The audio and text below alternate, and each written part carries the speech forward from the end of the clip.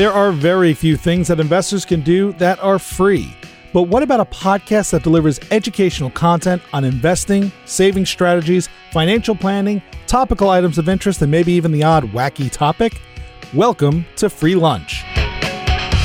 Hosted by Greg Kreminsky and Colin Andrews of the CM Group at CIBC Wood Gundy, Free Lunch will bring listeners the firm's vast knowledge and experience in dealing with uncertainty to help clients achieve their vision through a deep understanding of what is important to them that requires planning, money, and time. Learn more and subscribe today at markets-work.com. Welcome back to the Free Lunch with Colin Andrews and Greg Kreminsky of the CM Group at CIBC Wood Gundy. And today, Greg, we're going to be talking about diversification. The question is, what is diversification? And in general, it's the adage we all grew up with that said, don't put all your eggs in one basket. Now, most of us didn't know exactly what that meant when we first heard it, but the concept is if you drop the basket, you'll break all the eggs. But if you have many baskets, then there might be a greater chance of actually dropping one of them. But if you do, you'll only break one egg. And so the concept is try not to make a big mistake. In investing, diversification refers to the process of allocating capital in a way that reduces exposure to one or any one particular risk.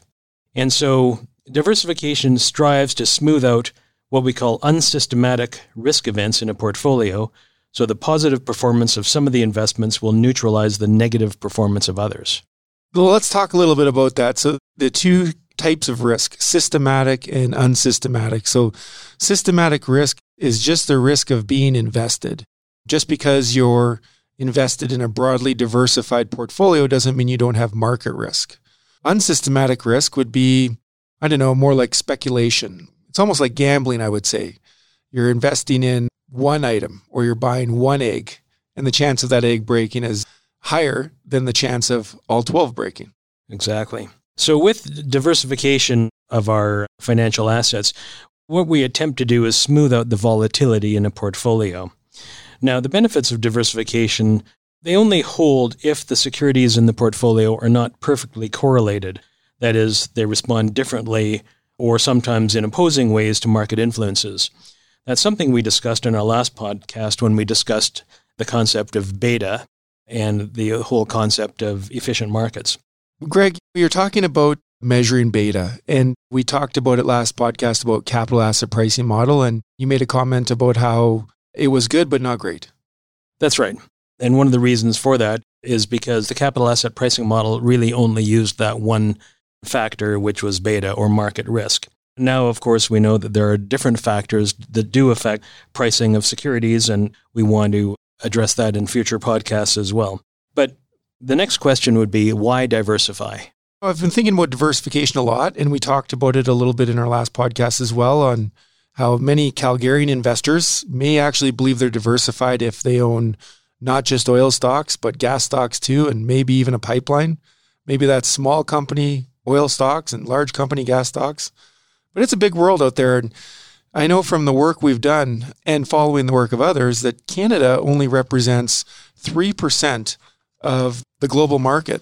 So I looked at a little bit of data from Morningstar, and I wanted to measure from a sort of a speculative, concentrated energy portfolio versus the return of the Toronto Stock Exchange versus the return of an all-world index. So what I measured was the iShares Energy Index, the iShares Capped TSX Composite Index, and an all-world index. And the results aren't going to surprise you. In the last 3 months, the energy index was down 39%. The TSX was down 13.8%, and the global market was down 8.24%. I should mention that global market is made up 3% Canada and 97% of the rest of the world. And if you take that over 1, 3, 5, 10-year numbers, the energy index was down 49, almost 50% in 1 year. The TSX down 7.7, and the world index down negative 3.19%. Where it starts to really come together is in the longer numbers. If we look at the 5-year number on the energy index, it is down almost 18%. That's an annual number. So the TSX is positive 2.51%. Some of you might say, well, 2.51 isn't a great return, but it's a lot better than negative 18%. But the world index, which again is 3% of Canada, had a positive return of 7.05% per year. That's a pretty substantial difference. It's quite a difference, isn't it? So just to measure that, I wanted to look at the risk measurements we talked about in our previous podcast using the capital asset pricing model, which we agreed to debate whether or not it's a good model or not. But I looked at the beta on the energy index, the TSX, and the world.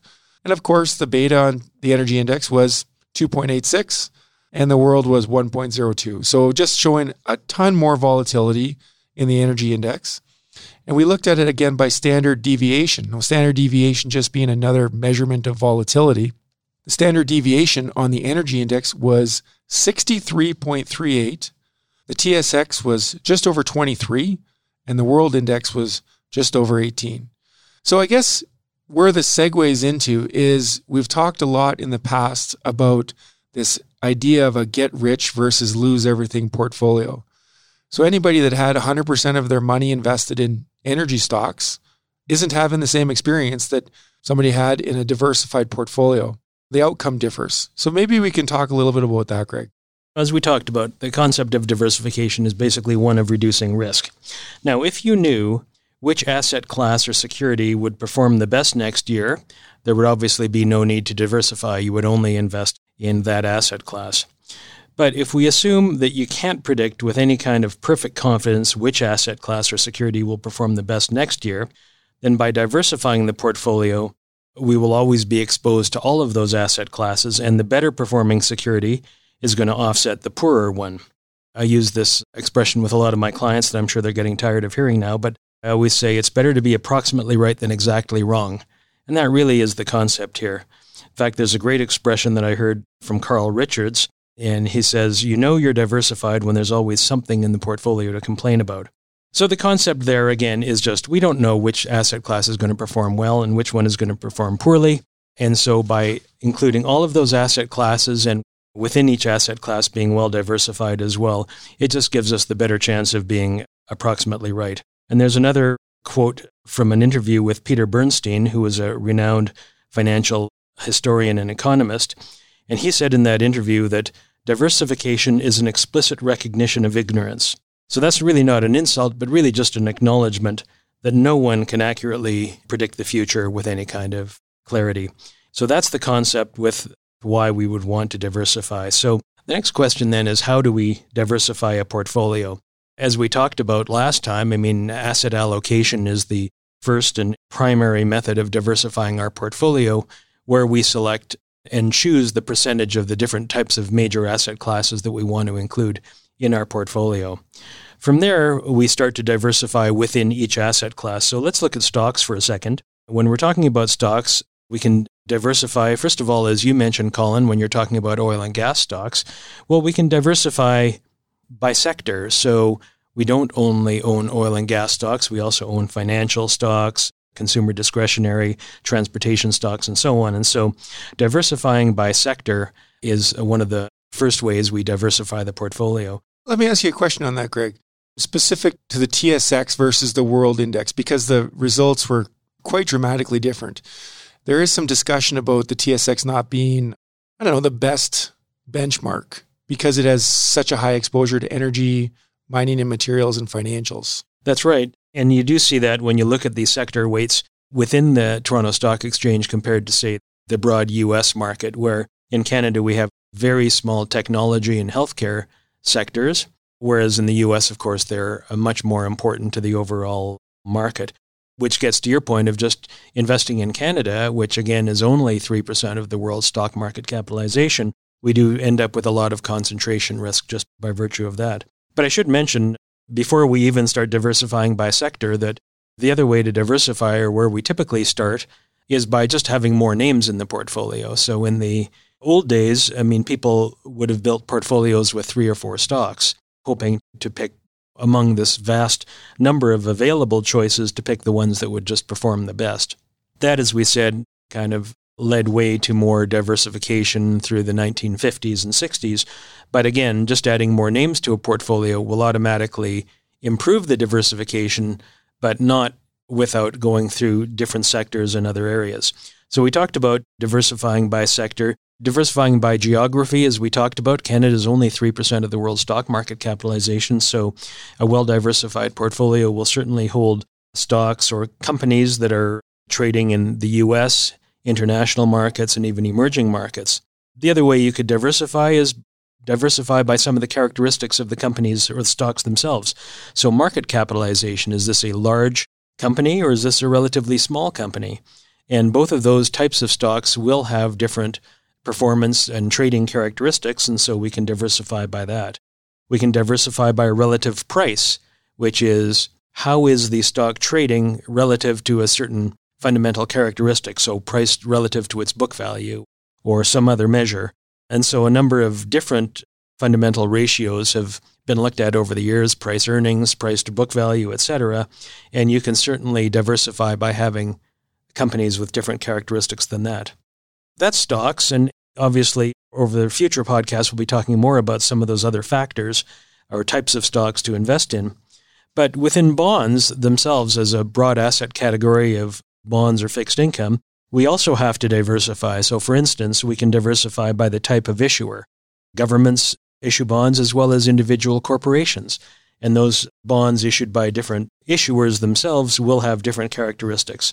We can also diversify by credit quality, meaning that the higher quality bonds, which are investment grade or generally thought less likely to default and more likely to pay the interest when it's due and pay your principal back at maturity, those are called investment grade bonds. And when we get below the level of investment grade, we get into high yield bonds, or sometimes called junk bonds.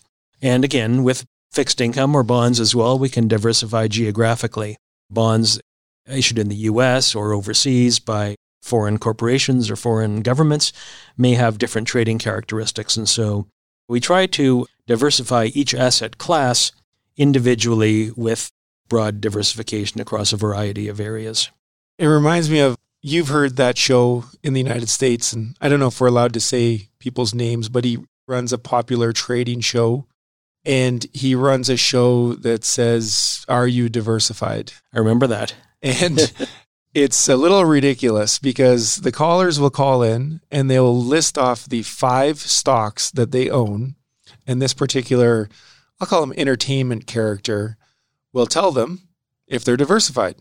I've heard that. In fact, I listened to one where the caller called in and said, "Am I diversified?" And there was 3 stocks in that particular case. There was a U.S. bank stock, a U.S. railroad, and a consumer discretionary stock. And this person said, "Booyah, you've got 3 sectors. You're diversified."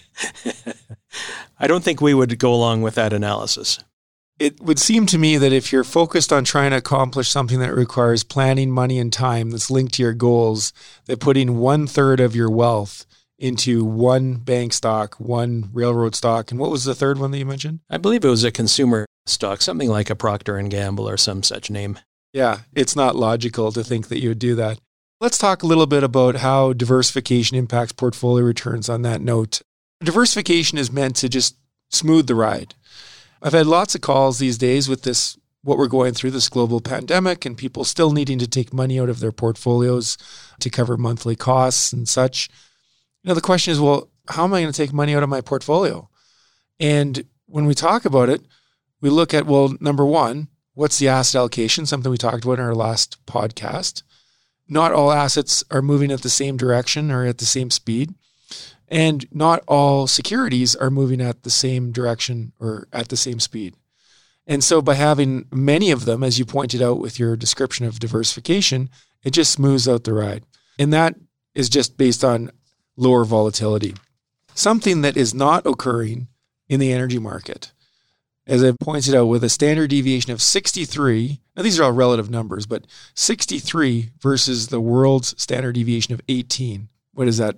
5 times, roughly? Exactly. So we want to have a lot of things, as you point out, to make sure that we lower our volatility. What it reminds me of is things like a pizza chain. It's going to be kind of a weird analogy, but I guess the question is, why doesn't a pizza chain only offer cheese pizzas? Any guesses? Well, I would guess that some people like something else on their pizza. Maybe somebody wants more than just cheese. Yeah. And so if the pizza chain next door offers more than just cheese pizzas, they're probably getting the business. So we do a lot of work with Dimensional Fund Advisors, and DFA put out a paper just last year called Why Should You Invest, or Why Should You Diversify? In it, they discuss concentrated portfolios by country. And what they're able to show is that a period of from 2000 for the following 10 years, and I know you've brought up this number before, the S&P 500 had its first negative 10-year return of negative 9.1%, or 0.91 annually. Very different from other geographical regions. The top returning area being the Emerging Markets Value Index. And we're going to get into value versus growth in future podcasts, but this particular area had a positive return of 212%. That's quite a difference. You don't have to be a rocket scientist to figure out which one you'd prefer. Now, probably if you held all of them, you'd be somewhere in the middle, as a guess. And that just goes to highlight how predictions can go awry. As we talked about previously, coming out of that 10-year period, which began with the tech bubble bursting and ended at the end of the great financial crisis in 2009, people were very down on U.S. stocks for good reason. I mean, they had just returned negative 9.1% cumulatively over 10 years, and were seen as largely being responsible for the credit crisis itself based on their bad mortgage loans and things like that. And then here we are 10 years later, and far and away the best performing asset class or large asset class that you would have been invested in would have been the U.S. stock market. And it's one of the problems that we face is that all people tend to extrapolate the future based on what's recently happened. And that's a problem. And when you look back, I took a look at returns during that decade from 2000 to 2009. And it's quite interesting because, as we all know, stocks have the highest expected return over time of most asset classes. But what was the top performing asset class in 2000? I don't know. Bonds. And what was the top performing asset class in 2001? I feel like this is a trick question. Bonds. And how about 2002? Bonds. And so highly unexpected that you would see bonds outperforming stocks in the U.S. for 3 years in a row. But just because it's unexpected doesn't mean it can't happen. Again, so we could beat this thing to death with examples of unexpected movements or unexpected performance. But the bottom line is, again, by diversifying across those asset classes and within those asset classes and having an asset allocation strategy that you can live with, that will help to give all of us a more positive investment experience and a portfolio that we can live with over various market cycles. Let's talk a little bit about the behavioral side, because I know you've recently taken a certification in behavioral finance. It seems to me that when you have a portfolio that's highly concentrated to just a couple of names, be it the caller that called into the radio show, that investor becomes either married, or maybe that's not the right term, but they're solely focused on those three names, no matter what's happening.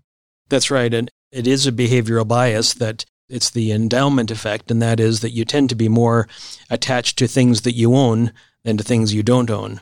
And there's a couple of different things going on in many cases. So, as I say, not only do you attach more value to things because you own them, but there's also other issues that come up with, let's say it's a stock position that happens to be at a loss.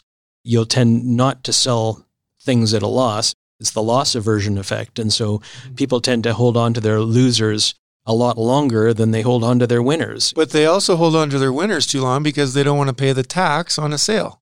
Well, that's right. And so there's certainly a huge behavioral element in investing, and that keeps people from doing maybe what would be the most prudent thing. And it's interesting, during this course that you mentioned, one of the professors, Toby Moskowitz, who's a professor at Yale University, he believes that the biggest impact of behavioral impacts, let's say, on investing results in poorly diversified portfolios for individual investors. And so in his view, that is the most significant major effect of behavioral mistakes that people make in investing. And so being broadly diversified can solve a lot of these mistakes. And again, what we're all going for is a more positive investing experience. So these portfolios that we're talking about, these broadly diversified positions focused on the asset allocation being relevant to your goals. These are not hit a home run portfolios. Absolutely not. And as you said earlier, in an individual stock purchase, you might well see two possible outcomes that you mentioned. You could get rich, the stock could go to infinity, and you would be wealthy beyond your wildest dreams, or it could go to zero, and you would lose everything. And the concept of diversification merely reduces the bounds of those two possible outcomes. And so, obviously, you're not going to get rich beyond your wildest dreams, and also you won't lose everything. Even in some of the worst stock markets in history, they've never gone to zero. But certain stocks have. But individual stocks have many times. And so, again, the eggs in one basket, if you own one stock, there is a chance it will go to zero and your portfolio will go to zero. If you own 5,000 stocks, there is virtually no chance that it will go to zero. Well said. This notion of diversification isn't a new one, and our podcast is called Free Lunch. And we truly do believe there's only two items that offer some item of free lunch or opportunity cost. And that would be these first two episodes on asset allocation and diversification. Greg, what are we going to be talking about on our next podcast? As we start to explore some of these basic investing principles, I think the next thing we will talk about will be maybe one of the elements that can contribute to people being overly concentrated in individual stock positions, and that's the whole concept of stock picking. So how easy or how difficult is it to pick stocks, trying to predict which stocks are going to be the outperformers next year and which stocks are the ones to avoid? It's something that over the years, tens or hundreds of thousands of analysts spend their time and their livelihoods trying to analyze and trying to pick those stocks. And we'll dig into that a little bit. Yeah, let's not give it away on this show. Absolutely not. We need people to come back. But this global pandemic of biblical proportions, as you like to call it, has led to some other forms of diversification. I find that people are just doing different things now, different activities. Have you started anything during this crisis? Well, I am. I have picked up my guitar and I'm taking guitar lessons again, online, of course. And I can tell you that my wife and I, mainly she, has just completed a 2,997-piece puzzle. And I say 2,997 because it started as a 3,000-piece puzzle. And as you know, and some people know, we do have a large number of animals in our house. And I believe that 3 pieces ended up with one of the animals and not in the puzzle. Maybe in the backyard somewhere. But it certainly occupied the first couple of months of this pandemic. So that's how we're spending our time. And what about you? Well, as you know, I've been doing quite a few things. I've been doing a bit of guitar, which I suck at, but I'm learning. And I've been practicing some Spanish. And I don't know a lot yet, but el hombres ella pantalones, which we talked about earlier, is the man is wearing pants, which is kind of interesting being in the office, in an empty office versus working at home.